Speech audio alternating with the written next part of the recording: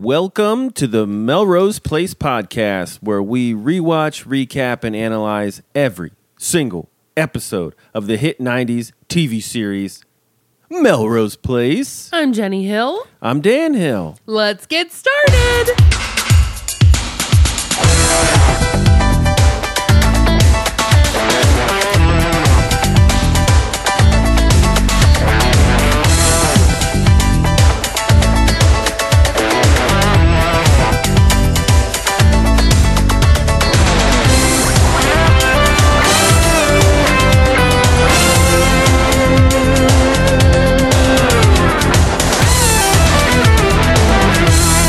Season 5, Episode 9, Farewell, Mike's Concubine.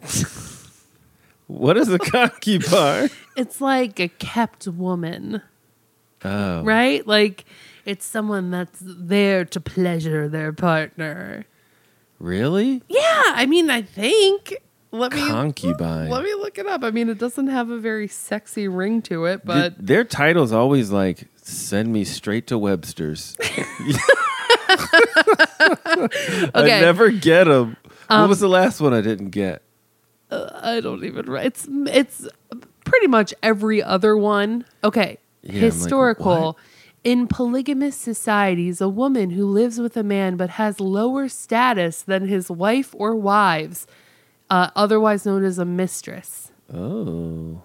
A paramour, a woman who cohabitates with a man without being married to him.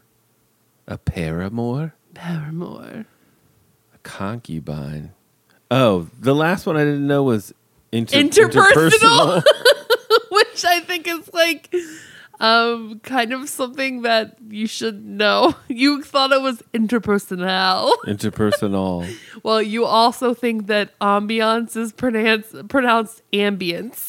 It is ambient. It's, well, ambient light, but ambiance. It's not ambience. Ambient. Look, okay, here's another question for you.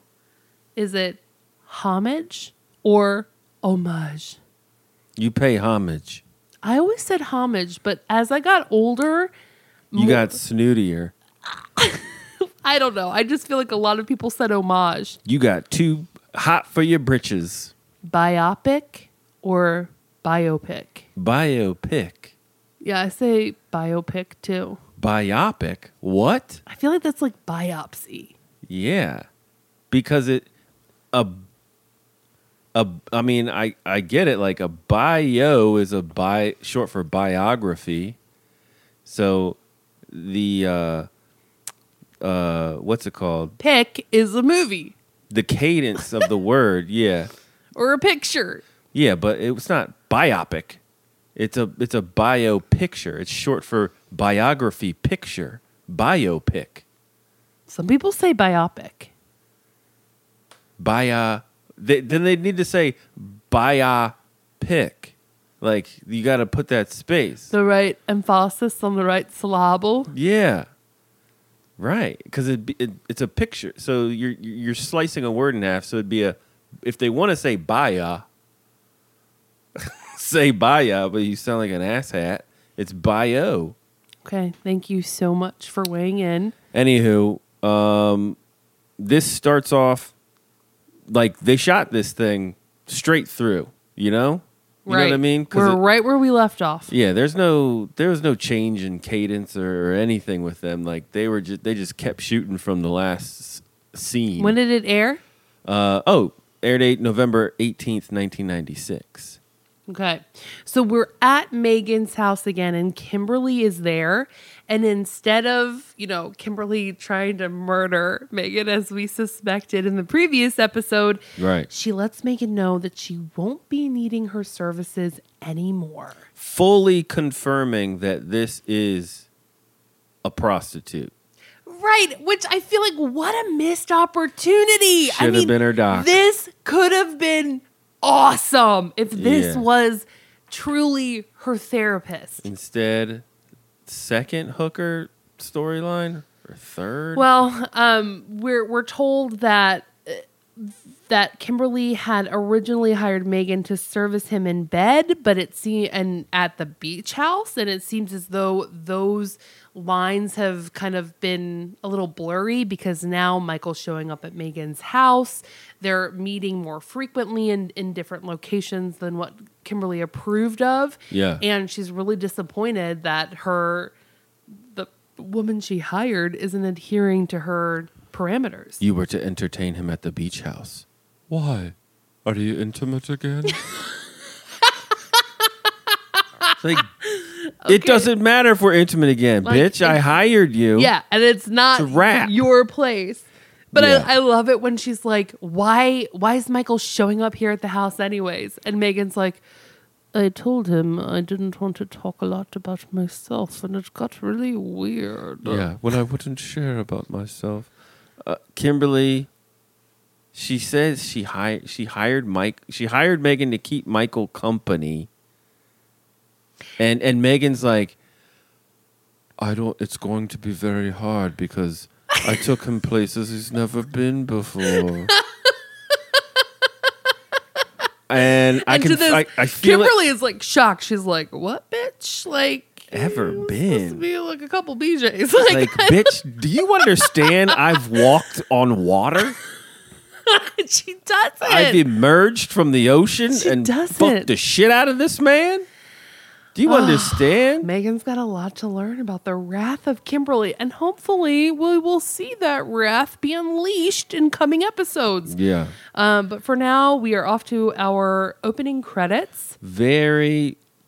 Not often do we take the notes on the opening credits, but we had to watch these back a couple times. They're using, like, we have some of the, tried and true shots that we've seen many times before, but they're mixing in some new things here. A lot of new couples, a lot of new people. I mean, we could really, I would liken this to our daughter taking an iPhone and just going to town. It's shaky. You don't see, the subjects aren't in the frame. You might see, someone's butt or, someone's midriff or, half of somebody's face. Yeah. It's like you're, an aimless shooting at nothing. These shots are, 2 seconds too long each time. To where uncomfortable. To where it's it's bizarre. It's weird. We had 2 new people that they were filming. They're just holding flowers in the middle of the street, and they are puzzled. 2 women that you got to ask yourself, is this real footage of someone going out into the streets of LA just filming strangers in the wild? That's exactly what it is. If it was just a random shot, and then they just ditched it after a second, we wouldn't think anything of it. No. But we had fucking time. Yeah, time stopped on these people.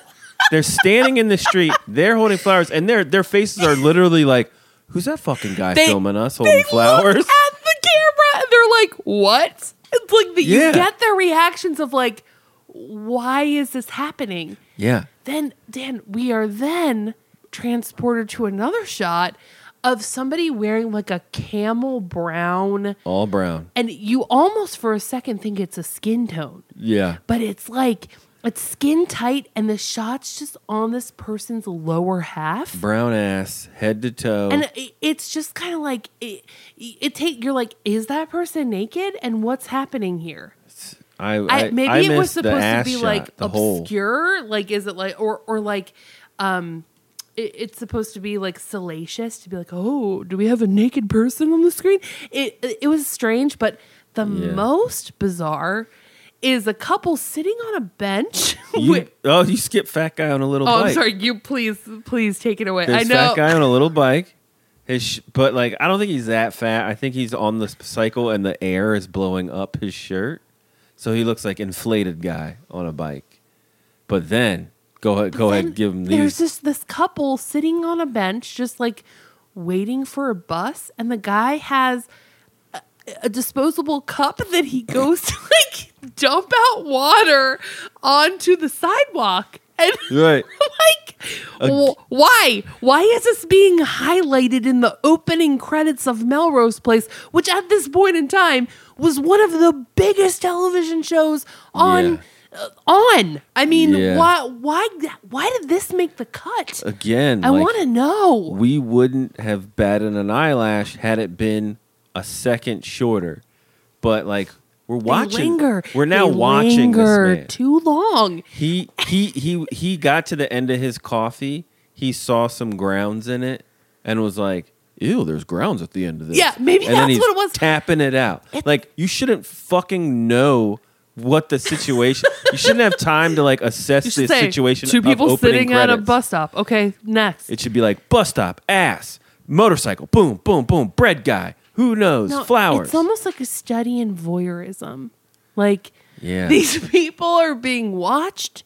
We're watching them through the lens, and we don't know what's going to happen next. And none of them got paid. I don't think any of them did. I mean, the guy dumping out his cup, I don't think so. If you know who this man is, we want to talk to you however many years later. If you're this man, please come on the show. Or the two women with the flowers. And you know what? We want to know your reaction. And you know what? If you're not, fake it. Just fucking hit us up and fake Pretend we'll have you on a Patreon exclusive. Yeah, we want to talk to you. But if you are fake, you better come with fucking hardcore details. I don't want to know you're fake. Yeah. We want like actual we want to know what it smelled like, what it felt like. We want Ironclad. antidotes. We want Yeah, you better start now. Get your ass on IMDb and enter yourself into this episode, all of it, because we're digging. So we got through the credits. Thank you guys for listening. That was we really love long. you. We love Smut. We love you. Bye. Anywho, now we've got flowers outside of Sam's door. They're huge. They're vased up, bowed up. Would you like these flowers? Yeah, I mean, any kind of gesture like that, I think, is a romantic overture that makes you feel special. Sure. So big. They're from Craig. Oh, please. Is this a little much after one date? I mean, Those big of flowers? He's serious about her. Those are like I'm sorry flowers. What? Yeah. Those are get well soon flowers. Those are funeral flowers. There wasn't a rose in that thing.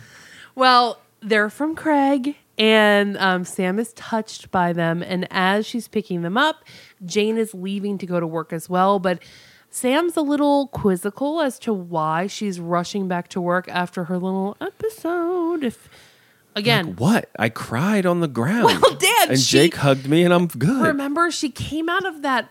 I don't know if it was a mental health facility. We don't know how long she was there. She was assessed by somebody. So some shit went down. She's working through some problems. But Jane says no. Hair looks great. Yeah, I love Jane's hair like this. Hair's when it's a so good. little longer. Getting away from that pixie cut. But Jane's like, I have to get back to work. I got to get my mind off of this. I got to throw myself back in. As she's leaving, she encounters Jake and Allison making out in the doorway. And of course, they see Jane and they kind of like recoil. They're like, oh shit, here she comes. Is she going to like flip out again and say, oh, you raped me? But she doesn't. She's like, it's okay, guys. I'm on my way. Jake leaves and walks with Jane outside. Yeah. And Jane says that she's thinking about moving, which I think is a great idea. That's what every normal human would do. Yeah. I mean, after something like that, that's pretty embarrassing. Yeah. That's pretty much like, you know what? Seeing this couple together is really causing me pain and anguish. I should remove myself from this situation. Yeah. And why is Jake and Allison making out so hard in the morning? Like, y'all work together. You know? They're passionate, Dan. She'll probably see him in the afternoon shift. You know, no flowers, not kissing passionately. Some people really enjoy their partner. Interesting. Okay? Weird. So now we go to D&D, where I feel like we haven't been here in a minute. I know. And you know what? It's funny. As I was watching this, I was thinking to myself, I never thought I would say this, but I kind of miss the D&D storylines. Some of them got really tedious and stupid, but like when they would give pitches and when Allison and Billy would do the like walking in front of... Get this. 2 cookies are flying down a parachute. And then they like walk in front of the client, but they cross each other. And then like Billy will take the lead and he'll be like, and then after they fall out of the parachute, they fall in a big bed of frosting. Right. Dunkaroos. Oh my God. And then they like shut a laser pointer or like one of those like it looks like a radio antenna and they just like shut it as their pointer. We're done.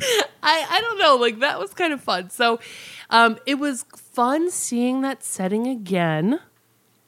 It was like Billy, he's there and he tells Amanda, who's walked up, that Arthur Field was there and he met with the board twice while she wasn't there.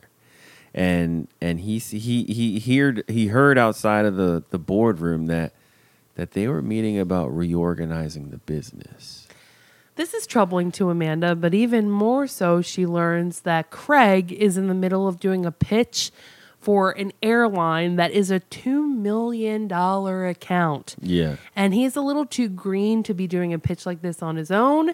So she is like, we got to intervene. Billy's like, who cares? Let him freaking like sign his own death warrant. Like, he's going to fuck this up. She's mad at Billy at first. She's like, why'd you let him leave and go do that thing? And he's like, he gives it to her. And he's right. He's like, well, you demoted me and made him my boss, remember? And then Amanda just walks off. She's like, this is a disaster. Well, it's totally true. Like, what is he going to do? Tattletale on Amanda? And why should he have any allegiance to Amanda after she did something that's shitty to him? Yeah, she put him back in Cubicle Town. That's not right. That's not going to make him a team player. Like, you're lucky he's even telling you they had a meeting. Now we head to Doctors at Law, Mid-Wilshire building, where I don't know if we've been here for a minute, but we see Kimberly at the front desk. If I had 3 months to go and I knew it, I'm not going to work.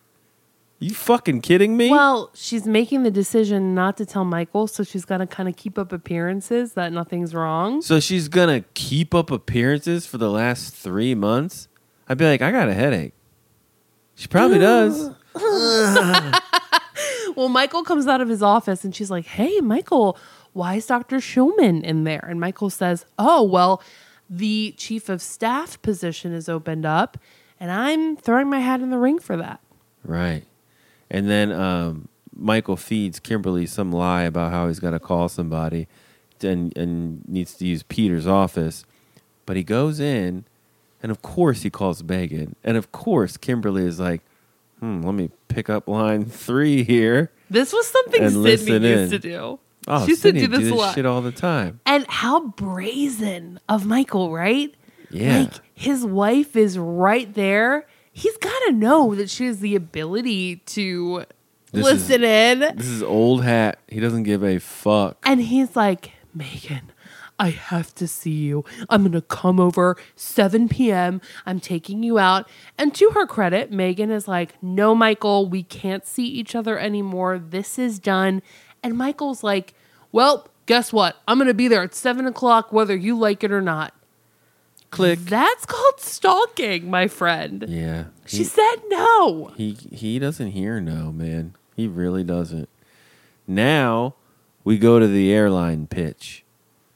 Amanda tries, she like intercepts Craig after he's already done this meeting and kind of failed, right? As he's walking out, we don't actually see the pitch, but he's walking out with like the big guy, like the boss, and the boss is saying, I don't know what's going on with D&D, but you better get your act together. So that gives us a little bit of and didn't he say inkling. Didn't he say like see yourself out? You can see yourself out. Then he even goes to the receptionist and he's like, cancel everything for today. Like, he's so flustered and so disappointed and like shocked at how bad this pitch went. He's got to take the rest of the day just to like recover from it. God, like how can a pitch be this wrong? Like that mentally draining that you have to be like, I cannot even focus on my regular work because the shit was so bad. But even in like the idea for a company, like you're an airline, so your pitch is probably gonna include planes, detail your services. I don't know, Dan. A cookie drops from a plane. Like what did he pitch? Like polar bears? Like how can it be that far off? You know what I mean? Like I can envision like a little off. Like, well, we need more planes, or like, well, we want our CEO talking a little bit more in the ad. But to be that far, something. What do you have? Drugs in the I don't know. thing? I don't could know. see how this would go really bad. It does. So Amanda talks to him, and he's like, "Come on, you got to bail me out." And she's like, "Well, I will, and I can, but I want the meeting notes from this board meeting." And he agrees. He's like, "Let's do it." Yeah, so he basically is like, I will never hear the end of it from my dad if he knows that I lost this account. So in exchange for these notes, Amanda walks right up to that receptionist and is like, my name is Amanda Woodward and I'm here to see Mr. Blah, blah, blah, whoever the person is. And the receptionist is like, I'm sorry, but everything on his list of things to do is canceled and he's not seeing anybody. And then Amanda is even more of a bitch. She goes, maybe I didn't make myself clear. My name is Amanda Woodward, and I will be seeing the head of blah, blah, blah guy right now. Like, I would be like, maybe I didn't make myself clear. I work here, and my boss told me he ain't seeing anybody. Well, we cut to a new scene, and we were just like, we assume that worked. Yeah. Now we head over to the Melrose Place mailbox where Sid walks up and Amanda is blocking the entire mail wall. And Sid's like, hello? Do you mind? Do you mind? And then she sees Amanda's hands and she's like, where's the rock? And Amanda says, like, why do you know about that? If you'll remember, she was proposed to and only seconds after said that this was a burden for her to carry. And then that's when Peter took the ring back that very evening. Right. So she had to have seen it before it was presented. So that's when Sydney lets Amanda know that she saw Taylor and Peter together, and Peter was showing off the ring to Taylor. Right. Of course, this is just stoking the flames. And she's like, and come to think of it, they probably went shopping for it together too. They looked awfully chummy. Bye. I love how Sydney like interjects and just plants this seed. Well, I will say she waters the seed because that seed is already planted in Amanda's brain. Yeah. But I love how she has the ability to like have this like peppy like, oh hi, ha ha ha, and then like say one or two things, and then that person is like, it fucks up their whole day. Yeah. And she's just like, toodles. See ya. Later. Now, Michael, he pulls up in his car to Megan's real house. We still don't know what the other house is, right? The glass house with nothing in it? We don't know what the fuck that's about. Thanks for bringing this up because in now the first scene, that's when Kimberly says you were only supposed to service him at the beach house. Who's paying for this beach house? I don't know. I can only assume it's Kimberly. Yeah. Is it a rental? Do they have it for like weeks or days? Or I mean, how is this working out? Whose beach house is it? Seems like a lot. It seems like this is a weird arrangement. I would have to agree. But he's there, and Michael lets himself in. even though Megan is like, look. Michael's, no, get back in the car and lose my number. I am a prostitute. You are married. Megan goes as far as to give Michael like a visual example of like her job, and she holds up her little black book, her black book of John's, and she's like, "You see this book? Do you see this book, Michael?" I love how our Snape turns into Dr. Evil. She's Dr. Evil. Michael, I've had sex with every single man in this book. In this entire book. If you want the book, you'll have to Expelliarmus it out of my hands.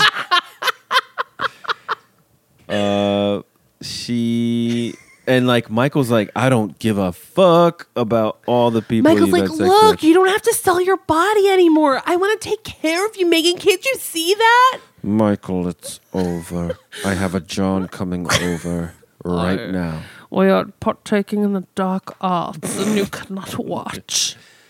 Chapter 7. Okay, so next up, we have Amanda and Peter, and Amanda's wanting to know someone asked, how was your day? She's cold as ice, and she's either eating Captain Crunch or mac and cheese. Okay, this is something that Dan and I have a heated debate on. I swear this is Captain Crunch. Putting a poll out on the Facebook group. I think it's mac and cheese. 1, here's my argument. It's nighttime. Okay? 2, Amanda's not like a cereal person. She doesn't seem like a cereal girl. Okay, here are my counter arguments. 1, it's nighttime. What is better than having a bowl of cereal at night in lieu of dinner? Mac and cheese. How decadent. How wonderful. 2, this girl isn't having pasta. Are you kidding me? Cereal is her, like, I'm pissed. I'm mad. I have gotten this really bad information from Sydney, and I'm going to drown it in a bowl of Captain Crunch. The way that she eats it, the way the spoon clinks onto the bowl, you can almost visualize and see and feel the milk. That was a Mac clink. The bowl was all orange. It would have been orange and white. Please, you guys, look at the scene. Tell me she's eating Captain Crunch. She's eating Mac. Tell us. So she's pissed at Peter basically because of this whole ring thing that Sydney let her know about. Well, she says, did you spend any more time with Taylor while I was away? Yeah. And he's like, okay, look, I ran into her at the jewelry store, all right? That was it. I have not been spending any other time with her. And then Amanda says, Michael, you know what's going to happen. Peter. Oh, fuck. Peter, you know what's going to happen if you lie to me again. So I don't want to find out something next week, tomorrow. I want to know now. If there is more to this story, you need to tell me now. What's going to happen? Like, she's going to leave him. Over a lie? One lie? Well, Dan, okay. No, it's not just a lie, okay? All right, don't chalk it up and try to, like, trivialize this. This is pretty foundational shit. I mean, she married him in prison and didn't know she knows his name isn't Peter Burns, right? It's not a secret that Amanda doesn't like Taylor. It's not a secret that Amanda knows that Taylor is too flirty with Peter. And Amanda makes this known to anybody that she encounters. She's telling her husband right now, if there's anything else that's going on, just tell me right now. I don't want to find out about it later. Because if I do and you're lying to me in this moment, it's done. So he doubles down, says there's nothing to tell. So dumb. Oh, Peter boy, here we go. Now, Allison's. Amanda, I'm sorry, like, I'd be down for this. Like, this is a nice drop off. So Amanda's bringing... But I fully accept that it's weird. I'm just saying I'd be cool with Well, it. okay, I feel like it's a backhanded thing. So what we're talking about is in this next scene, Amanda comes to Allison's house, and Allison and Amanda haven't had a lot of interaction now that Allison doesn't work at D&D any longer. Right. So she's there to drop off some bagels to Allison as what she calls a peace offering. Right. But, I mean, let me take this back, because I would say it might be a backhanded peace offering to say, here's a bunch of bread for you, bitch, because I know that you're so fat, you're going to enjoy all the bread that I'm giving you. But in the 90s, were people aware of how carbs could, like... No, bagel was legit. Those So that's like... a fun, fine meal. Grains. I mean, I still think a bagel is a fun, fine meal. We're in 4 food groups territory still. We have 1 part's breads and cereals, 1 part's meats, veggies. No, we had the food pyramid back now. In 96, it was 4 food groups. No, Yeah, it was a food square. It was food pyramid. It was food. It wasn't. They weren't Dad, doing the 6. I was in school. I was also in school. Okay, well, you went to school too. Sorry, guys. 96. I took a year off. You went to school. I vividly remember the pyramid. Now it's different. Now I think it's 4. No, the pyramid came about in like 97, 98. Oh my! Please stop. 4 I'm food gonna groups. Google this shit. It was the 4 no, food groups. You're so wrong. Guys, come on. Am I Okay, ever wrong? let me. Okay. So interpersonnel. I thought you were going to say that you thought it was a backhanded gift because she didn't bring over any cream cheese. She just assumes, here's all these bagels, find your own cream cheese. Yeah, or I hope you have butter or something. Yeah, that might be one of my lessons this week. The first food pyramid was created in the 1970s in Sweden. Well, they're always ahead of the time. What about America? The USDA food pyramid was created. Okay, hold on. The 1992 pyramid introduced by the United States Department of Agriculture was called the Food Guide Pyramid to Eating Right. And how many food groups was it? Babe, it's the fucking pyramid, okay? The thing that we're talking about here with the breads on the bottom, and then you've got the fruits and veggies. They're like telling you got to eat a shit ton of bread in this food pyramid. And then it says in 2011, it was replaced by My Plate. And this is when it goes to 4 with the side of dairy. But the 4 food groups were, the pyramid is more consumption of the 6 because there's 6 levels of the pyramid. They didn't talk about that in the Maryland public school system. They talked about just identifying the groups of food. Well, guess what? In my school, they did. Well, maybe y'all got upgraded textbooks because you lived in a rich area. No, I didn't. Maybe. I don't know. You tell Kevin. Can you back me up here? 4 food groups. Kevin, we went to Homestead Wakefield together. So You remember this? regardless, if you're gonna bring bagels, I think you need to bring cream cheese. Okay, I'm Right? not going to argue with that. Yes, hell yes.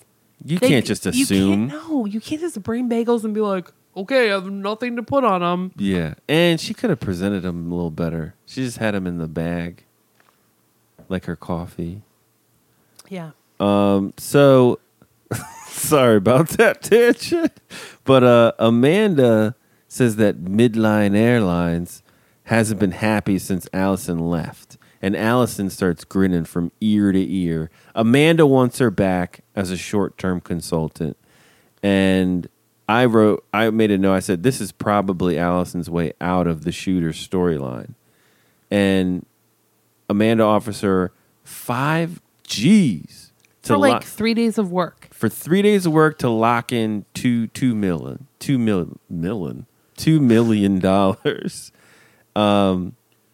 And Allison says she's really happy at shooters. What? You are? Okay. Well, I mean, she had really a some traumatizing things happened to her at D&D. Because that's true. Mostly she had a bitch of a boss. That's true, but she was getting hammered at D&D. That was like her but, playground. You know, to go in for 3 days and make five grand off of it, I mean, I'd do it too. Yeah. So she hands her the bagels and hands her a big old like dossier. Is that what you call those things? Oh, I don't know. That's pretty fancy. So let's head over to files. Shooters. Well, they taught us more about dossiers and. Oh, gotcha. You got more of the dossier lesson, and I got more of the pyramid group. Yeah. Yeah. So Billy is shooting pool all sorts of wrong. He's positioning every ball and then hitting it. You don't just set up the balls and shoot, man. You like play through. If you're going to play solo, you play through and knock them all in as they lie. I'm sorry. Are you the authority on playing pool by yourself? Yeah. Yeah. This is like children do this. Well, they set the ball up like near the pocket and then hit it. So this is bizarre. Well, it's Billy. Okay. So Sam comes up and she's like, "Hey, Billy, like, how are you doing?" Sam looks good. I was about to say she does look really good. She tuned it up. Yeah. So is she a good Joe replacement though? No. I say no.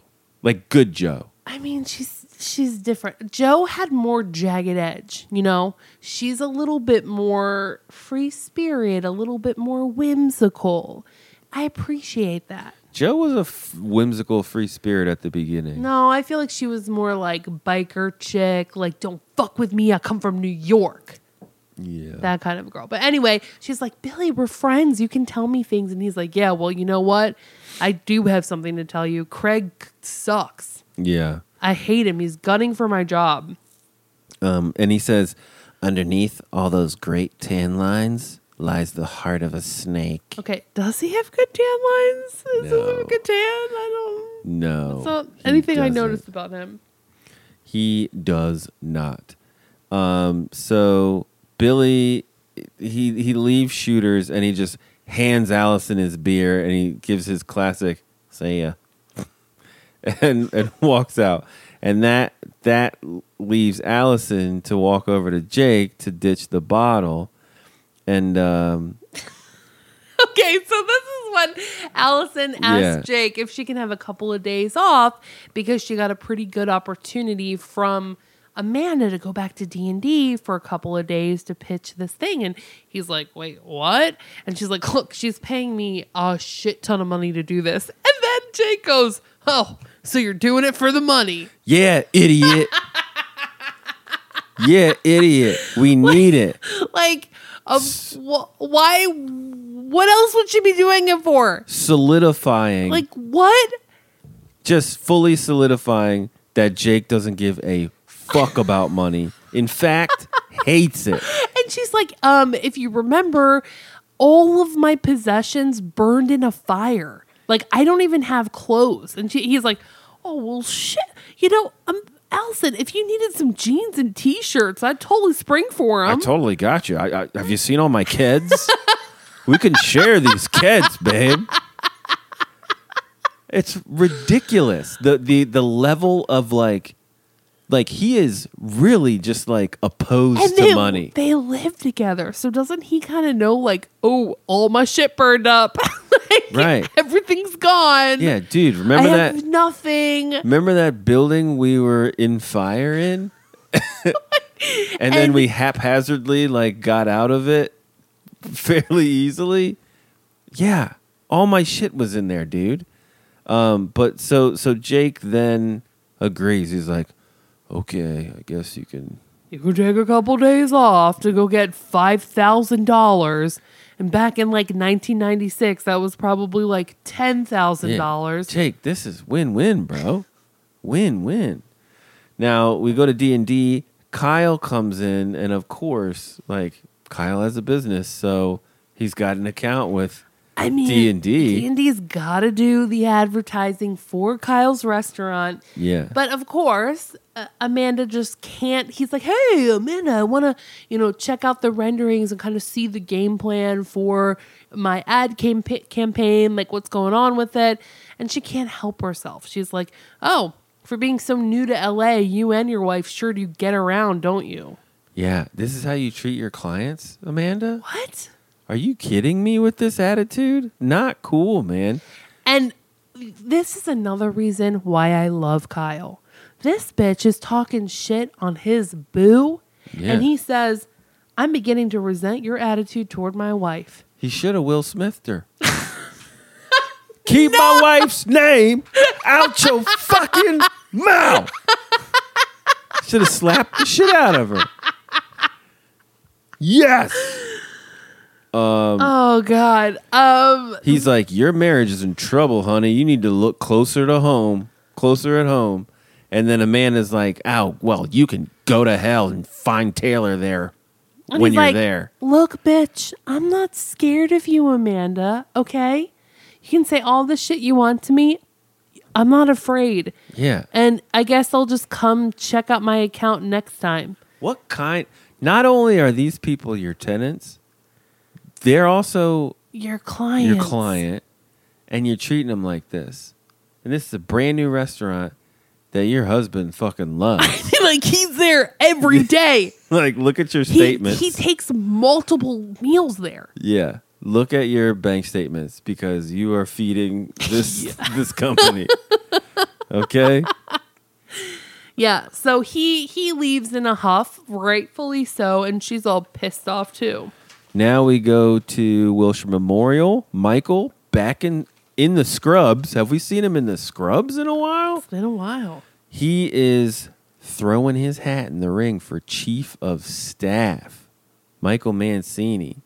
It wasn't long ago that Michael was like disgraced. I mean, he was on like a probation. They were like, we don't think you can be a doctor, let alone chief of staff. Right. But you know, how the tables have turned, and we learned that he's actually going in for surgery on Peter's patient. Right. Because Peter is now so disgraced. And why Peter can't do this surgery, nobody knows. He just keeps saying, my reputation is so bad now. Yeah. Okay. So he's like, look, is this when Michael asks him to write a recommendation? Yes. Yeah. So Michael's like, hey, or man. sign a recommendation? Yeah. He's like, I drew this thing up. Just wanted to run it by you. Maybe you can just sign it. And then, I'm throwing my hat in the ring for Chief of Staff.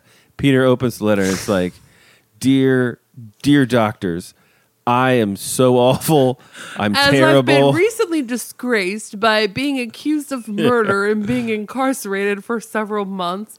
I am now here to say that Michael Mancini should be chief of staff. I fully endorse Michael Mancini. There's no one that could have taken my place while I was away. And Michael's like, I got to go to surgery. Will you just get that done for me? Thanks, man. I appreciate it. And so Peter's a little ticked off at that. Now we go back to Melrose Place, where Mr. Matt and Dr. Dan are walking through the gates hand in hand. Hand in hand. So they're coming back, presumably, they went out to see a movie or had dinner, and Matt says, would you like to come in and spend the night? Matt, don't play no games, all right? Like, if Matt likes you, you know it, and he tells you, and then he's like, he gives you every inch. I appreciate that. I like like someone that's up front and says, well, this is what's up. You want to come in? You want to come in and also spend the night? Spend the night, which means sex. And Dr. Dan's like, look, Matt, I'm a one-man man. Okay, great. Come on in. Like, I'm not trying to see anybody else. I don't participate in casual sex. Like, okay, but then how do you build a relationship? At some point, you have to cross that threshold, and they've been dating each other for, like, again, the timeline of Melrose Place is really hard to gauge, but this has been going on for several episodes. And what does he want? Does he want Matt to be like, will you marry me? Will you be my boyfriend? Will you be my regular sexual partner? Well, wait, it's the 90s, so he'll say, will you go with me? Will you go out? When I was in school, we would say, you're going out with, like... I'm going out with it. And you're like... Yeah, I go out with them. My mom would be like, where are you going? Like, no, I could go out with her, Mom. Like, to his basement. And then we, like, make out, okay? So, yeah, I don't get this because Dr. Dan and Matt have pretty much always been on the same page to the point where, like, they looked at each other in the face and had this full discussion about, like, I need to not be your doctor so we can be together. And Matt's like, cool, you're fired. Wink, wink. I mean, honestly. And Dan's like, sweet. And now it's like weeks of, I need to know you better. What do you need to know? Yeah, what are you fucking talking about? I'm your student, and you helped me through rehab, and we have decided that we both are into each other. No? And again, I have to bring this up. I get the, oh, shucks, little boy, have a good night. It's like a dad to son. It's like an older mentor to a mentee. It's very weird. This dynamic of like, let's just call it a night, okay? I'm going to go home, but maybe next time, little slugger. Yeah, it's getting late, buddy. It's weird. And then they do this. Why is Matt into this? I don't know. But like, it's just so weak on Melrose Place to like just fucking at least a cheek kiss at the very least. I feel odd being like the guy who the straight guy being like, these guys better kiss or like make out. I want you guys to like show affection for each other. Because it's hard to look at this time in television through the lens of today. Yeah. Because it's this is something you would see a same-sex storyline on television and you'd see that. It's fucking late 96. It's November 96. So you see, what, are we not ready for this? It's weird. It's just fucking kiss. And it comes off strange. I mean, it's just the way that it's presented. And I don't know if this is what they're going for, this like father to son dynamic. I don't know. They do this like sort of like angsty, strong hug. It's like, great hug, fellas. Way to go. Way to go. They should have fought the writers and director on this and been like, well, I know actually I've read somewhere that the actor, and his name is escaping me right now, that plays Matt, he did Doug Savant. Yeah, he did try to have. They kissed. He did the kiss and they cut it. The first kiss. Right. Yeah. Yeah. Not their first kiss, but his like first on screen. Yeah, Billy's like best man, frat brother. Right. Frat Yeah. Yeah. So okay, I don't know, it's bullshit. So he leaves. It's weird. Next up, we're with Kimberly and Michael. They're having dinner outside on their patio on the beach, and Kimberly's trying to get a little saucy. She's like, I'm ready, Michael. I'm gonna go slip into something a little bit more comfortable. So she gets up, walks into the house, and then we cut. We cut to Peter and Taylor in a parking lot where they decided to meet up. Why? I don't know. Why? Why are they meeting? They've just gotta. So Peter says they have crazy ideas about the two of us. Well, both of their spouses, both Amanda and Kyle, think that Peter and Taylor are hooking up. Yeah. Which, yeah, it kind of looks that way. And they're like, oh my gosh, can you believe that? And then he's like, look, Peter, she says something about him being a great surgeon. And Peter says the practice isn't doing well. And Taylor's like, you're a great surgeon. I remember my sister used to always say that or something. Well, he weird. says, oh, Taylor, you remind me of Beth so much. She was always my cheerleader. And then Taylor's like, it may have been a mistake telling you that I am Beth's sister. And I got to just reiterate to you one more time, you cannot tell anyone our connection. Peter is like, can I tell? And she's like, no. But why? Kyle can't handle it. They've established that Kyle is like incredibly a jealous person. So he's like, I won't say anything. Yeah, and then they hug. Like, why even have this special meeting? Because it establishes that, like, Peter wanted to tell, and it also reaffirms for the audience why Taylor isn't cool with it. Because clearly, like, she wants him, but she clearly she wants, like, to be with Peter, but she also wants to keep Kyle. So they had to establish, like, why there's that conflict. If she's trying to, like, break up Amanda and him, but it's like, okay, cool, so just tell him. Like, telling Amanda this would break them up. You know what I mean? Totally, yeah. Right. So they need to establish, like, oh, but she also loves Kyle, who would lose his shit. Yeah. I guess. No, I see. I don't know. I get that. So we are back at the beach house, and at this point, Kimberly emerges from the bedroom into the living room, which I think she's supposed to be wearing a sexy nightgown. I mean, it's kind of hot. No, what? It looks like it. Like, you could wear that to church. Maybe it was hot for then. Maybe it was 96 hot. I don't know. It looks like it just looks like a plain black dress that has a little bit of a little lace on the cleavage. You know, it's not sexy in any way. But Today. Michael, okay. But we've seen far more risque things on this show. Michael's already passed out on the couch, and she's like, "Oh, Michael, I want you to love me the way you used to." And she starts trying to, like, make out with him as he's sleeping, and he perks up. Everyone knew this was gonna happen. He rouses just slightly from sleep, not fully waking up, saying, "Megan, oh, Megan, Megan." And of course, this is, like, shocking and devastating for Kimberly to witness that her precious husband has now fallen for the hooker that she's hired. The prostitute. Now, back to Melrose Place. We got Taylor and Kyle. They're having breakfast in their apartment, and now it's Kyle's turn to be cold, like Amanda was cold to Peter. And he's like, "I'm not sure I trust you anymore, Taylor." And I've seen the way you are with Peter. You flirt with him. You stand too close.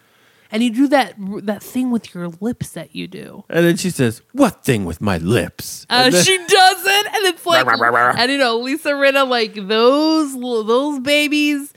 I don't know if they're natural. I don't know where those lips came from, but man, they came from a lab. They are something. I mean, that is like the thing about her face. I wish Kyle was like, "And you do that thing with your loins." Your sick ass loins. Sick loins. What loins? Taylor says that he's like, "Are you attracted to God damn it. Kyle is like, "Are you attracted to him?" And she's like, "I'm attracted to a lot of men, but I'm married to you." I don't know if this amount of trust in this amount of honesty in this argument was a good thing or a bad thing. Hey, I think it's real. Okay, yeah. You see hot girls. I see hot guys. You can appreciate them, but you're not going to act on them. I mean, like, that's what you say. What do you mean that's what of course, it's what I do. I'm not saying you. Oh, okay. I'm saying, like, that's what Taylor is saying. That's right. what she's saying. Yeah. But he's like, "Look, you know what? Maybe you're right. Maybe I'm just reading in too much to something that Amanda said." Yeah. And her little satin thing is showing off all kinds of nips. That's a lot sexier than whatever the fuck Kimberly was just wearing. She should have put that on. I agree. Okay, so we leave that scene, and then we have Allison entering her old stomping grounds of D&D. She's back in the bullpen. Billy's stoked to have like, an ally versus Miss Parker. Hey, it's great. Great to see you. Now we can fight Craig together. So Craig comes over because Allison hasn't met Craig. Yeah, Craig comes over and is like, "What the fuck did you just say, Billy?" "What did you say?" And Billy's like, "Oh, nothing, sir. I'll go get you some coffee with cinnamon now. Yeah, you want decaf with cinnamon? Coming right up, sir.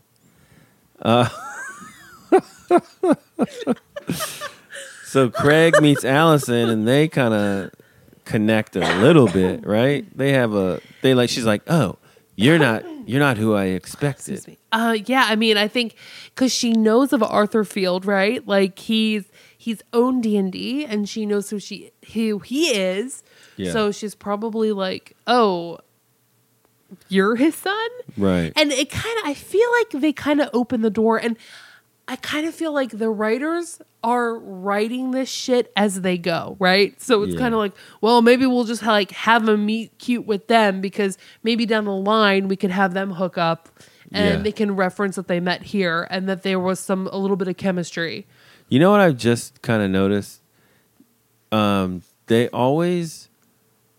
is always like in a red, and Allison is always like blues.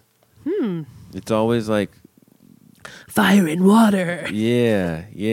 She's like the anti-Amanda, you know? Well, I will say Allison looks great in blue. Those eyes. So great. Like, beautiful. Get her out of that shooter's uniform, for Christ's sake. I know. Come on. So they sort of meet up, team up, and then they're off to go into the boardroom to like discuss how awful Craig's pitch was and how Allison can fix it up. So next scene, we're at Shooters, and Allison is regaling Jake about how the pitch went, and it went well. I mean, she said that Amanda trotted her out in front of everyone like a circus animal, but they decided to re-sign with D&D. So overall, it's a success, and she gets her $5,000. Jake's kind of shook that Allison looks this great, you know, in the business suit, and she lays it on Jake that Amanda offered her full time. And Jake's like, oh, what? You'd want to go back to that? And at first we're kind of like, well, maybe she should. She should. But Allison's like, no, I'm done with that. And then Jake offers her to be a partner in the bar where she would have some kind of ownership with Jake over the bar, which is kind of like, look, this is cute. You guys have been dating for, 6 months maybe in Timeline World, but like, you also dated freaking, what's her name? That, like, you dated Perry. You dated that one girl that, like, didn't she try to stab him in a cabin somewhere? I mean, like. Oh, she tried to kill him. Yeah. On the boat. I mean, maybe you should, like, this is something that you should do when you're a little bit more serious and you've been living together for a little longer to decide to give half your business to someone, a romantic partner. Here's Jake's mindset. He's like, well, my girlfriend wants money. I don't. So maybe I'll give her half my business. Then I'll have less and she'll have money. Because I don't give a shit. I don't care what happens here. Very true. It's win-win for Jake. So yeah, Allison, then she's like, yeah, I don't want to. Jenny said, yeah, I don't want to take the job. I just want to get on some jeans. And she's like, I'll be in the back. Getting those jeans on. She's like, you're more than welcome to come in if you want to watch. She goes, come watch me put my jeans on. Like, how do you put on jeans? Whoa. What am I missing here? Like, what? Do you put on jeans weird? Okay, well, the next scene, we've got Kimberly going to the hospital, bringing Michael dinner. And she runs into Matt, and she asks Matt if he's seen Michael. And he's like, no, I don't think Michael's working tonight. And then Kimberly's hand starts shaking. Matt starts getting suspicious. Something is wrong. And of course, Kimberly, like, to this, gets freaked out and she, like, excuses herself really quickly. And it's like, oh, I probably got my dates mixed up. So, sorry. And then she goes into the elevator and then brings her hand up. And I love Marsha Cross and how she, like, sells this. But she's like, oh, it's happening so soon.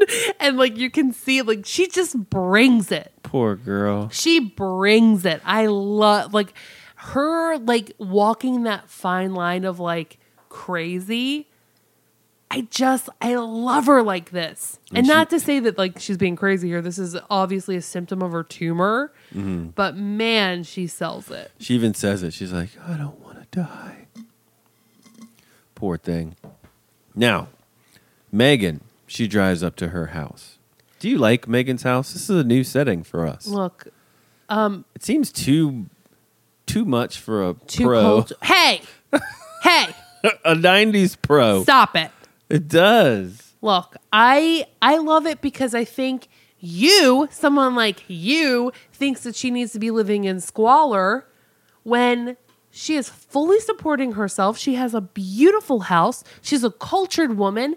And so what? She makes her living through sex work.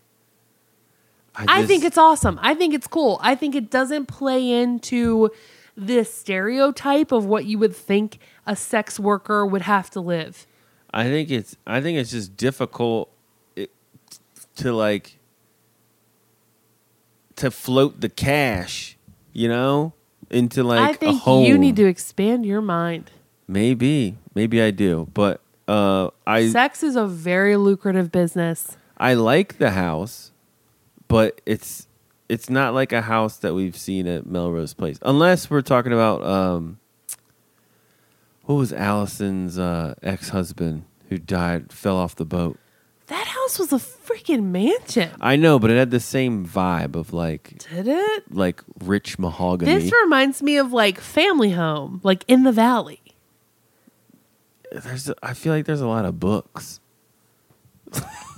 Believe it or not, Dan, families actually have shelves. People don't use their bookshelves for DVDs. Did people read in the 90s? Who knows? So she walks into her house. Michael's in it. Unbeknownst to Megan. Michael's in it. Michael's in it. Number one, how did he get in? It was probably locked. How did he get in? And then, she's cool with this. Then she walks in on Michael, who is mid phone call with the little black book splayed open. And how you doing? This Jerry? Hey, Jerry, guess what?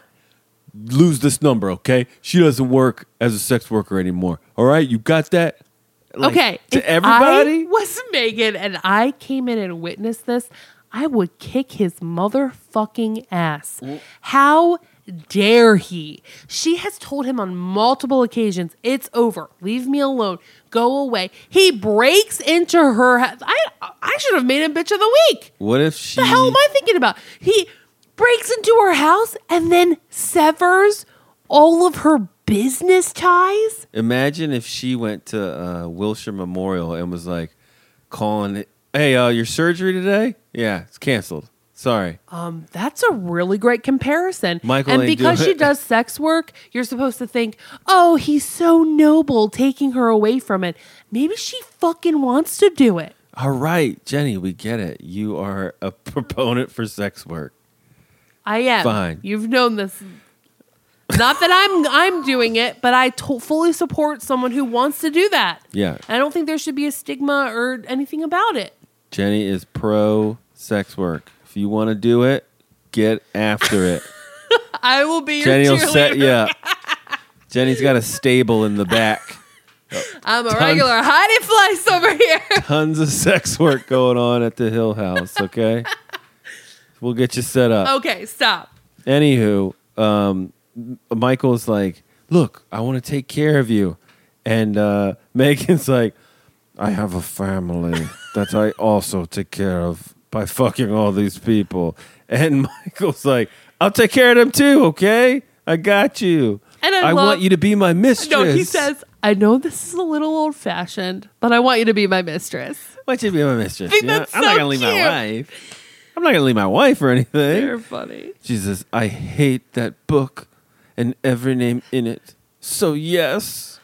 He who shall not be named.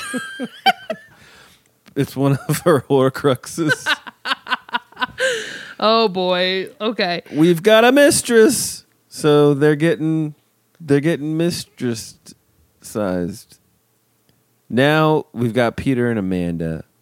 Amanda's got some groceries at the door, struggling with the keys, and Peter's like, "Can I help you with the groceries?" God, what? Peter's fucking fallen from grace. Peter used to be the guy. So he should be like, fuck you and your groceries. Handle them yourself. He'd be like, yeah, he should be like, where are your workers who like take care of this for you? Peter used to be chief of staff in his office, suspenders, fucking putter going on, hitting golf balls, practicing his golf swing, like plotting to like take over the fucking world. And now he lives in Amanda's apartment.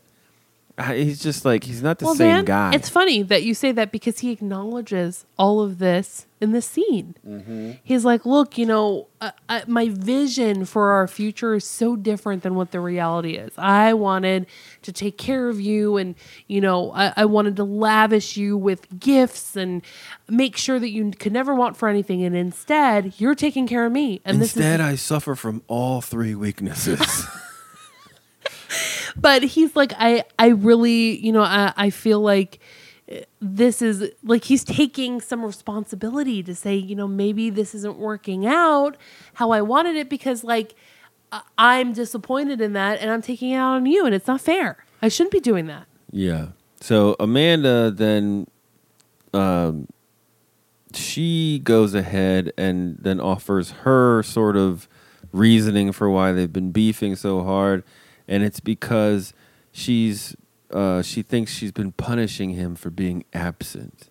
Yeah, because when he went to prison, before he went to prison, she was like everything to him, and then he went away, and then she felt like she was lost. And now Peter like offers this sort of joke mood ring to better understand her. Which I think is so cute. I think it's so fitting. I love that they're both talking about their feelings and what's going on. And instead of getting a $10 mood ring to say, hey, this is for you. I don't have, that $10,000 ring that I wanted to give you previously, but I can read your moods better. I thought it was perfect. Then she drags him to bed. And they start making like sexual innuendo over the mood ring. Like, red means you want to like do me. Right? Yeah. That happened? Yeah. Now we go to Wilshire Memorial. Peter is talking to a doctor. Dr. Schulman. Dr. Schulman about Michael saying chief of staff was in the bag. And Dr. Schulman's like, no, chief of staff is not in the bag.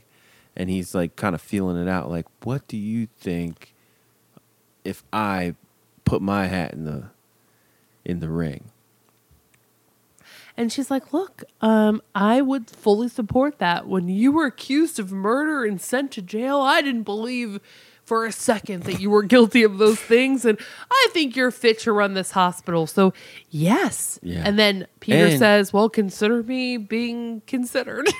And while you were in jail committing other crimes, like assaulting police officers, I didn't think anything of that either. Yeah, I think you're totally, please run this hospital. Yeah.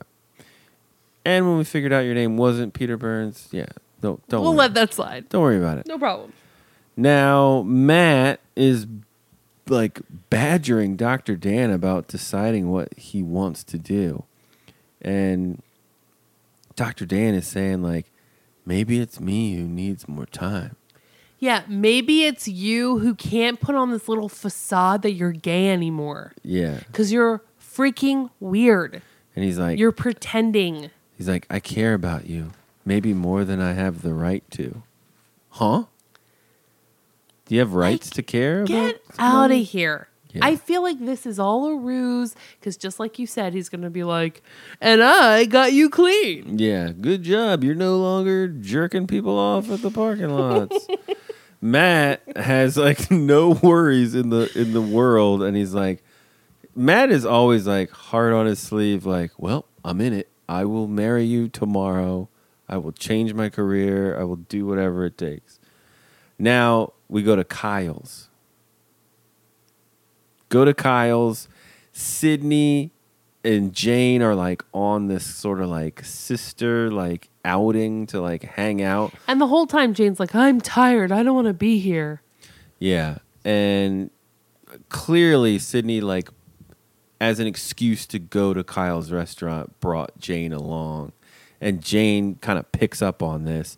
But Kyle, who is actually Rob Estes, who is actually married to Josie Bissett, at this point in time, they had chemistry on screen.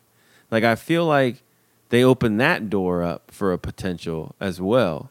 Or is that just an undeniable thing that they have and you can't hide it? Maybe, but I felt it. Well, because the opposite was said. Jane is like, look, Sydney, I know that you are crushing on this guy. Why else would you bring me here? And newsflash, he's a married man. Don't get involved with a married guy again. I am going home. I'm not playing this little game with you. So she's out. And then we cut to Craig walking with Sam back into Melrose Place. Sam's like talking to Craig about Billy, and he thinks that Billy's getting worked up about him taking things from him. Yeah, so she's like, look, I can assure you Billy's a nice guy. He's not trying to backstab you.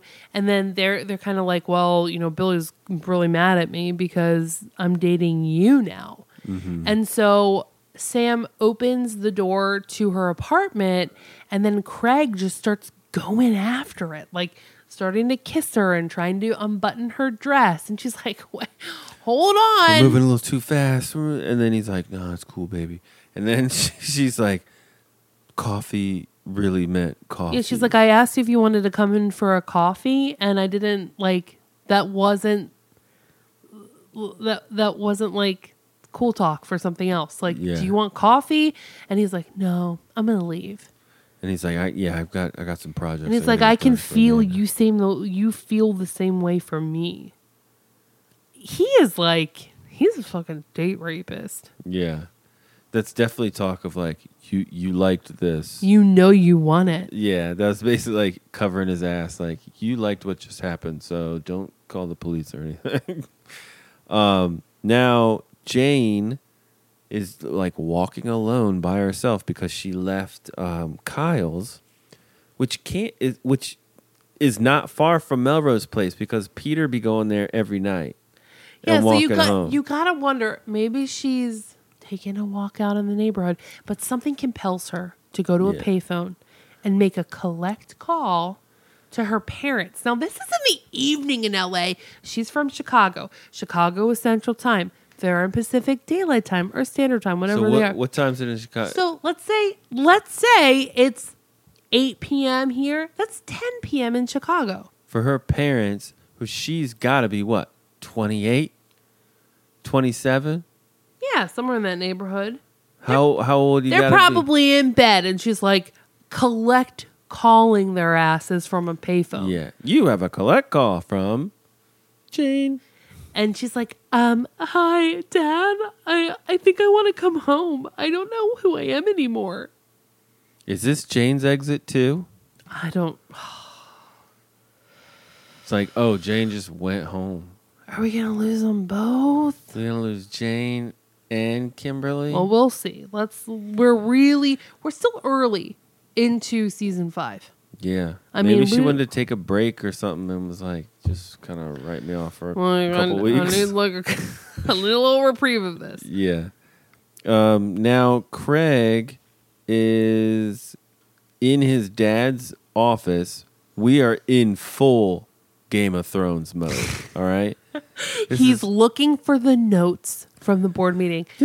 Why would it be here? But he finds a folder labeled confidential, and that he's like, this is it. What else could this be? This is it. I got the notes. Opens it up, starts reading through it, and it says that Craig fucking is the sole beneficiary of D&D. No, 33% stakeholder. Since he was turned 21, right?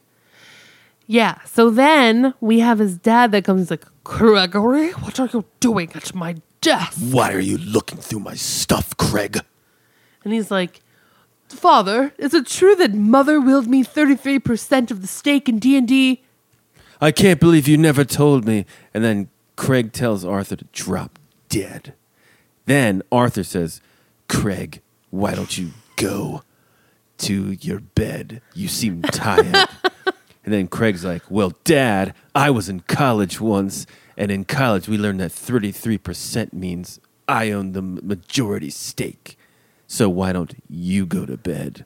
I'm in control now. Oh, God. Na, na, na, na, na, na, na, na. It's clear like Game of Thrones shit. That is a storyline of like, he didn't know he was king. But now he's come to power. Right. It's insane. Well, we'll see. We'll see how that pans out. So last scene of the ep, we have Megan and Kimberly, and they're talking about how everything is going. Of course, Kimberly is disappointed that after Michael dropped them off, he like drops off Megan like, later, babe. and Kimberly's like in the bushes. She loves hanging out in those bushes. Loves those bushes, man. Loves them. Go ahead. Sorry. And Kimberly's basically like, look, Megan, I've tried to keep you guys away for about 48 hours. It's not happening. And I give up. At this point, I'm giving Michael to you. I want you to have him because I'm dying. I want him to have a partner when I leave. Megan's like, I wasn't looking for this, but the truth is, I have feelings for him. And Megan, in response to Kimberly, is like, that is crazy. You can't just give your husband away? And then Kimberly says, promise me when I go, you'll be there. It's so weird. That's a really big promise to make. You've been fucking this guy for a couple weeks, and his wife is like, my dying wish is for you to be there for him. How you going to gift your husband?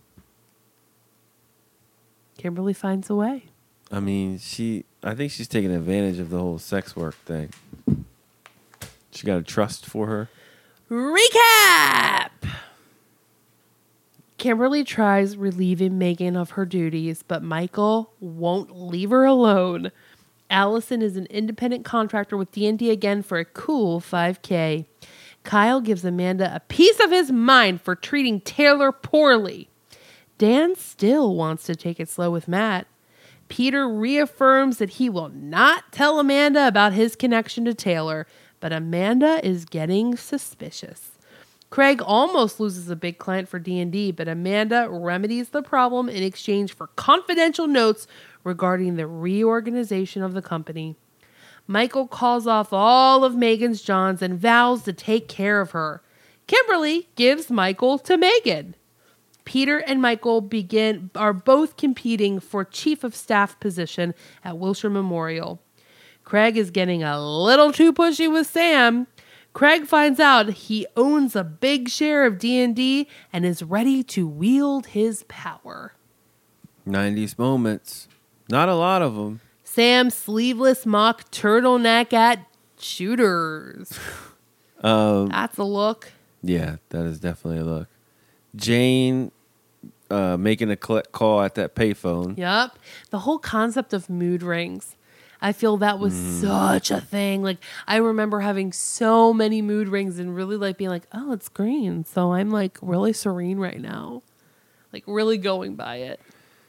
Megan's little black book. I am not a professional, and I do not in any way pretend to make assumptions about sex workers in today's industry, but I am pretty sure they've quite possibly made advancements on the way they store. They've gone digital. The way they store their Johns.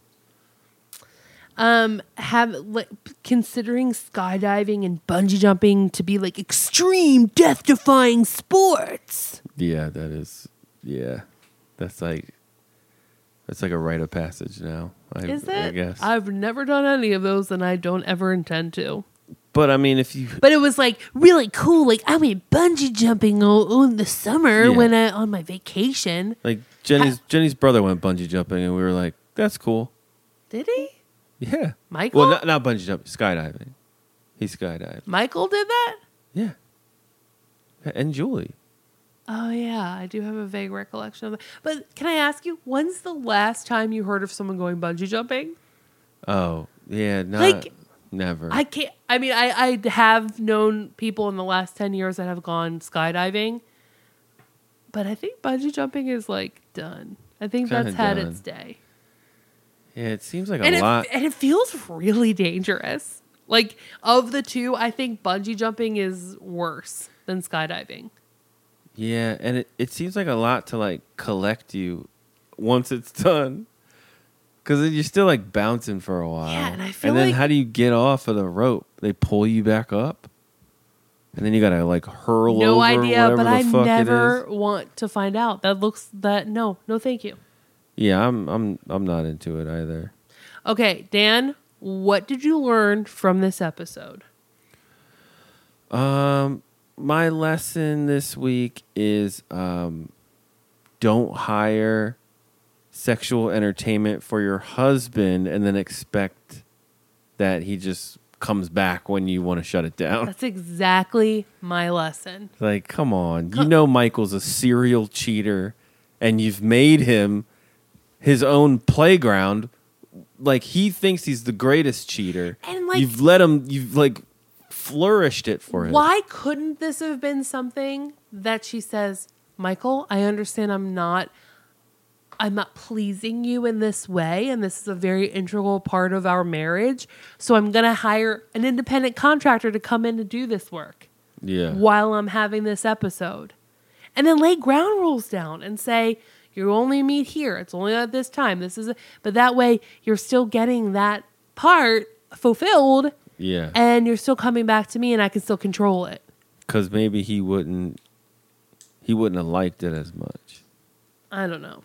Who knows? It wouldn't have made for a better storyline if they did that. Yeah. Yeah, so I have to agree on the lesson there. That's a pretty in your face. Yeah, come on. Why would you think that that's cool? Now it's time for Bitch of the Week! I'm a boss ass bitch. I'm a boss ass bitch. All right. Bitch, Last bitch, week, bitch. Jenny, you said that Taylor was the bitch. I said that Amanda was the bitch. And we had a write-in from Jason, said Kimberly's doctor was the bitch. Now verse Michael, which was a submission from Donald.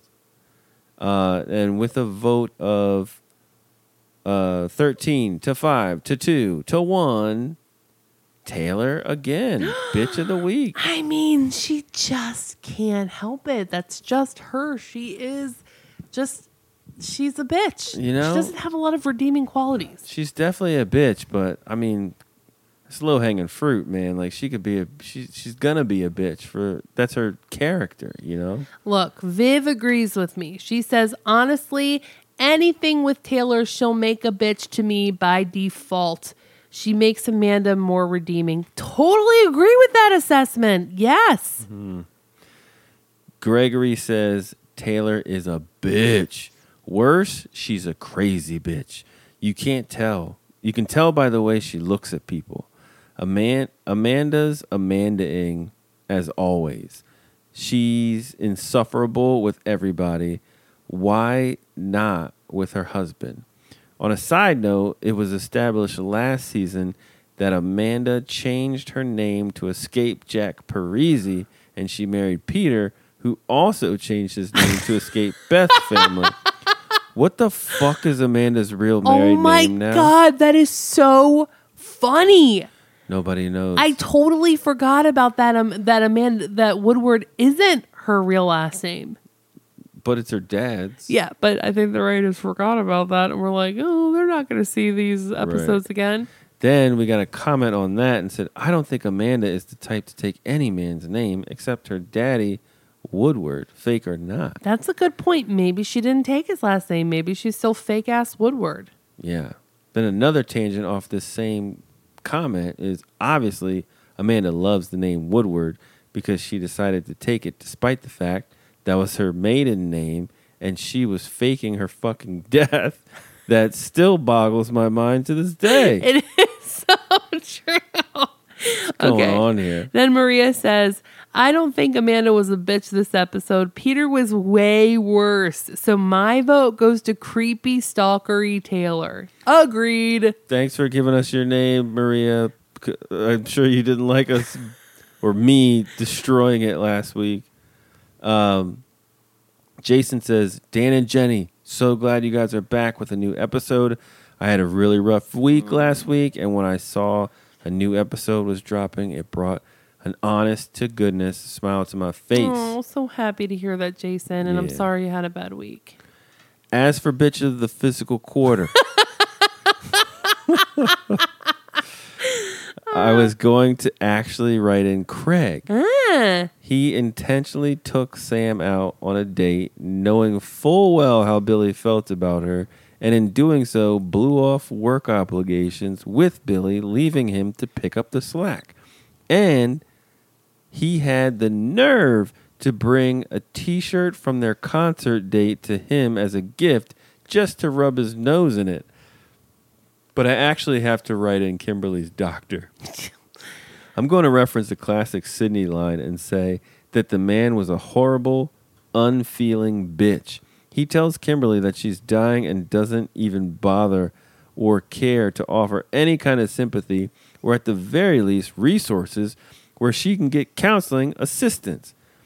Does Wilshire Memorial have some kind of internal award for who can be the worst doctor? I mean, you'd think so because there are a lot of doctors in the running, but great things to bring up. Donald says, I feel that Amanda and Taylor are going to be the bitch until the end of Melrose Place or however long Taylor's going to be in there. So I had to write in Michael Mancini. I'm caught up on the podcast and finally in the episodes where you guys are, and I cannot wait to find out what happens next. And both of your arguments for Amanda and Taylor were spot on, but unfortunately, I had to write in Michael Mancini because I can't believe how ridiculous he's being to Kimberly and to this new character, Megan. I mean, honestly, 99% of the reasons why Kimberly has done the things that she has done was because of Michael. After she blew up the building, he tried to drive her more insane. Then they found their way back to each other when the guy tried to kill her when she was on the radio talk show. Remember that? And then because she couldn't please him at home, she ended up getting multiple personalities, and all he could think of was getting her back and making sure she was okay now. And suddenly, because she won't have sex with him, he goes off with this random woman on the beach and doesn't recognize that something is going on with Kimberly. I mean, what an asshat. That just is the tip of the iceberg of the fact that he doesn't know who Megan is and goes out of his way to practically stalk her into finding out who she is and notices that something is wrong with Kimberly, but decides to ignore her and go off to have sex with Megan. It's just horrible, and I don't get the storyline, and I can't wait to find out how Kimberly and Megan know each other. Great episode. As always, guys, thank you so much for this last month. March has been really hard for me because my father died on April 2nd from cancer, and I've been missing him, and he's been helping me cope. The podcast has been really helping me to laugh and to get my mind off things, and please continue to the end. I love you guys. I can't wait to see what happens next. So sorry, Donald, to hear that, man. Donald, that's just awful. I'm so sorry you're going through that, and I hope that we can offer a little bit of lightness through this really awful, challenging time, and we're sending you a lot of love right now. Noah says Amanda is being totally unreasonable. Thank you, Noah. Let's recap the past few weeks Peter has had. First, He gets sued for sexual assault of a minor that was actually committed by his partner. That's true. I forgot about that. Then he's kidnapped by Kimberly and almost lobotomized. Then he's in prison for a crime he didn't commit. He's out on thousands of dollars. He's out of thousands of dollars in legal bills, and his reputation is in the shitter. The man is traumatized. Amanda knows all of this and marries him anyway and expects him to dust himself off like nothing happened. Yes, Peter's being a deadbeat, but he needs support, not more nagging. Gosh, this makes a lot of sense. Taylor may be letting her loins do the thinking for her right now, but Amanda is the bitch. I mean, when you put it like that and you like really come on, list all of those traumas, there might be something to that. Noah, that was so eloquently put. Thank you.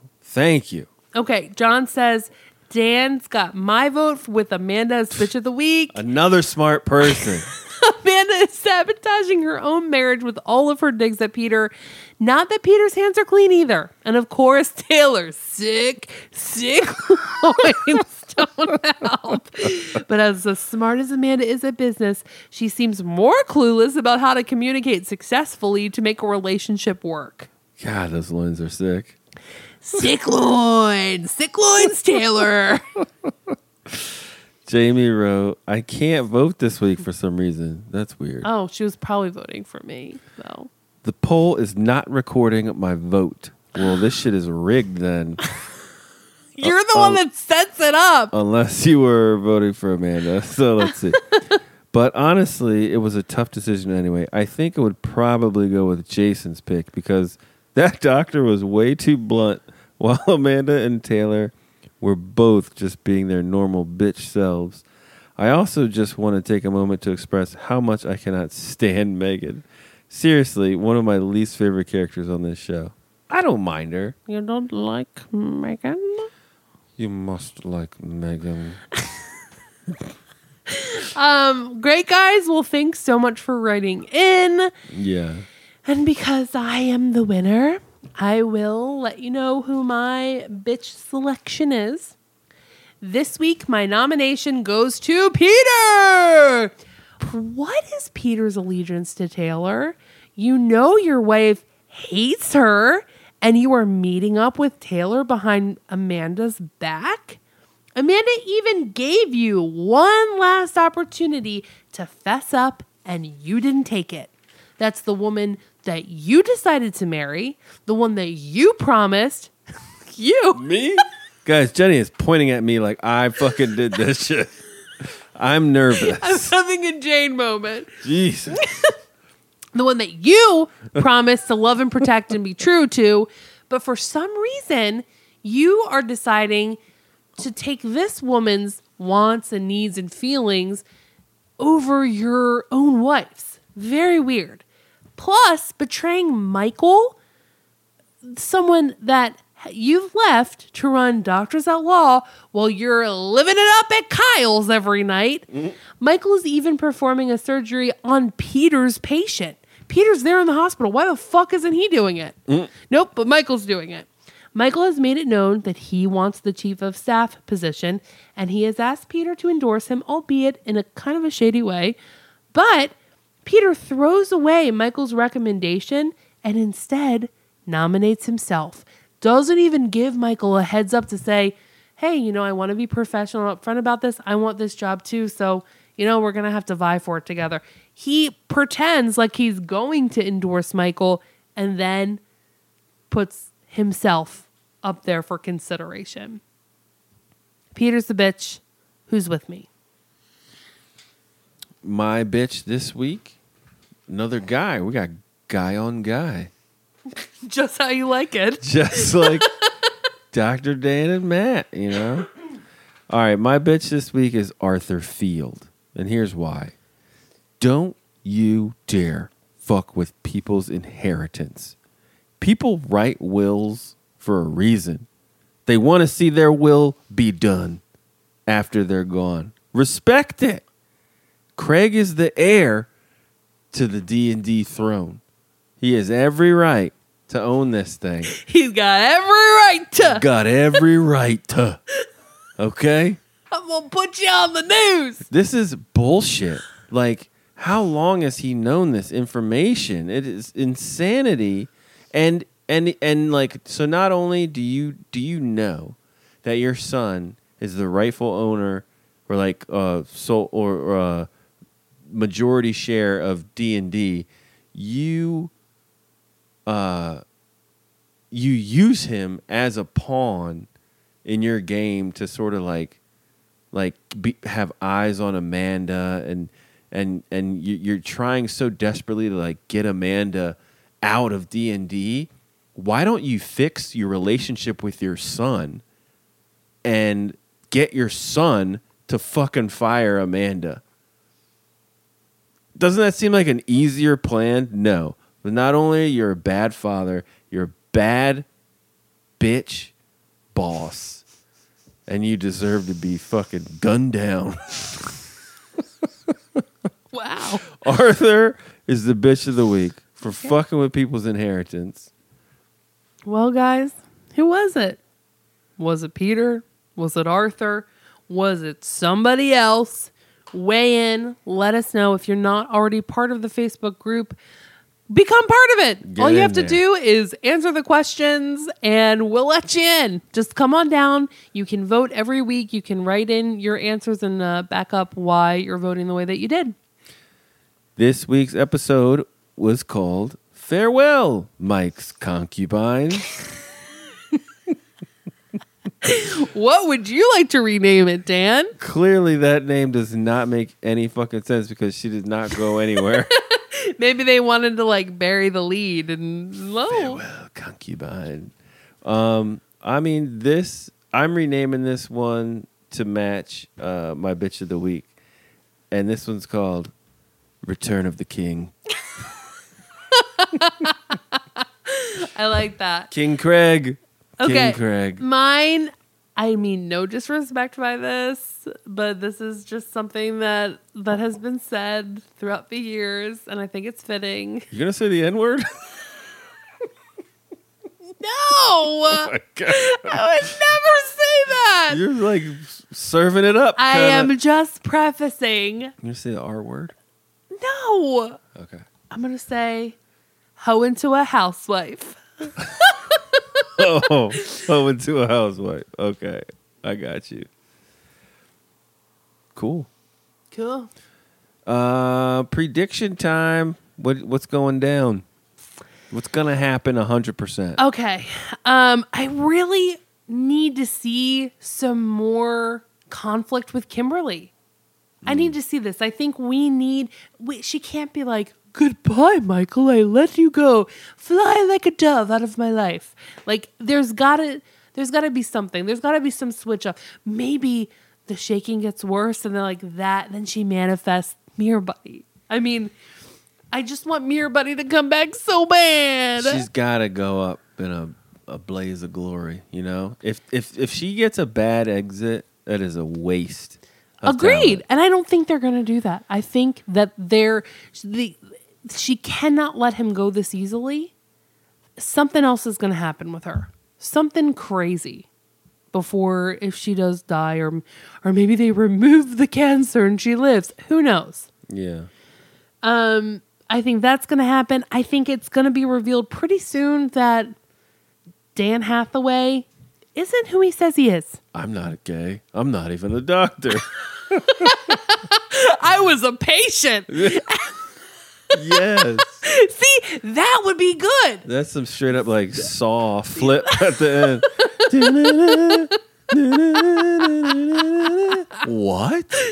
He was just another patient. I mean, they weren't talking, like, he was just like talking to him in like the general area. And then they like flash back while he's like doing a monologue like, I told you, Matt, back when we first met, that I'd do anything I could to make you better. Dun, dun, dun, dun. It's fucking awesome. Okay, one could only hope. What do we think is going to happen with Craig and Sam? I mean, I kind of, after I that know. little exchange, I kind of, Rape. you think so? I think that he gets handsy again. Billy hears it. White Knight I love this. Yeah. saves the day. Yeah. And he beats him up Yeah, and she's like, And- thank you, Billy. for defending my honor. Then Billy gets fired. Then Billy starts making cure-offs. Boom. We didn't see a lot from Sydney this week. Yeah, Really? she had- Not. She had one scene. I mean, I think Sydney needs Two she needs a new love interest, whether it's going to be Kyle. Maybe Kyle is finally getting fed up with Taylor calling out of work all the time, leaving him to do the heavy lifting. Yeah. But who's always there? Sydney's always there to lend a hand. there'll Maybe be a shuffle. Yeah, I think you're right. I think that they got to do a couple shuffle. Right now is the part in musical chairs where you're like, think the music's going to end? So you're like, And you're walking kind of around the like, chairs like like, I gotta, and then like you get past the chair and you run real quick Yeah. to the next one, and you're like, go really slow. Then Somewhere about episode 15, we're going to see the music turn off and everyone's Yeah. going to like find their totally, dude I or totally, girl. I love that. I love that. Here's mine. Craig's going to shake shit up at D&D. 100%. Now that he knows he is the full like runner of ships, he is going to he's going to blackmail Amanda into Betty Bye. That's what I think, to keep her job. Now Amanda has to find out about Taylor's true identity. That has to happen. It will. It will. And it better not be the fucking finale, because we're not getting to that until 3 years. We'll try, but yeah, we got to see that. Jane might be out. Jane might be done. What is left for Jane to do? You know? Yeah, I mean, it's I'm getting that vibe. yeah. They're kind of phasing her. Well, we'll see. Maybe she goes to Chicago and that spawns something completely different. Maybe. Who knows? Yeah. I think Michael, this might backfire. Michael may be less interested in Megan after he knows this was a rigged game. That's interesting.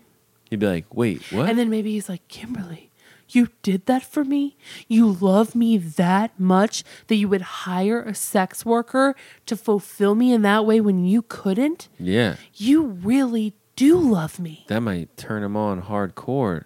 And then he'd be like, oh, Megan, no. And then Megan's like, Michael, you got rid of all my clients. What do I do now? Michael, my black book is gone. So we'll see. I mean, those are good predictions, though, for sure. Do you have any more? I already said that Craig might try to rape Sam and Billy comes to save him. Allison will be pulled back into D&D, and her making money may disgust Jake enough for them to break up. He'll be the whole like, ew. You're totally into capitalism. What is this? A paycheck? Get out of my house. I pay you in sex and kids. Well, only time will tell, and we're gonna be here watching it all with you guys. Yeah. Guys, we got a dope, awesome gift in the mail. So thoughtful, so awesome. It perked up our entire week. Can't Yeah. believe Got a shout out. Amanda, you did this. Amanda, thank you so much. We got this little we got a Melrose Place compact disc that has all of the songs from Melrose And Place. you know, we don't think that we have the original songs because of the way that we're watching it on Hulu. So we can't wait to crack this baby open. Does your car still have a CD player? All right. Well, there you go.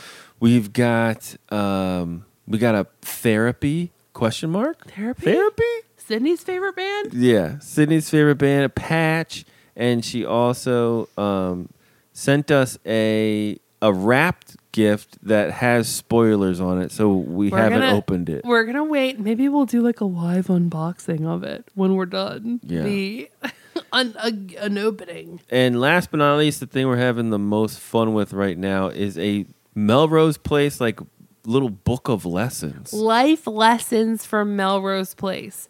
So we are going to start incorporating this in our Patreon exclusive. So if you are a Patreon member and you're donating to our show, we are going to start releasing some segments there where we're going to talk all about the life lessons, and it's a new little thing that we're going to start doing. So if you want to donate to us, if you want to help the show, the best way to do that is to write us a review on Apple Podcasts, or you can also donate to the show. And yeah, patreon.com/MelrosePod.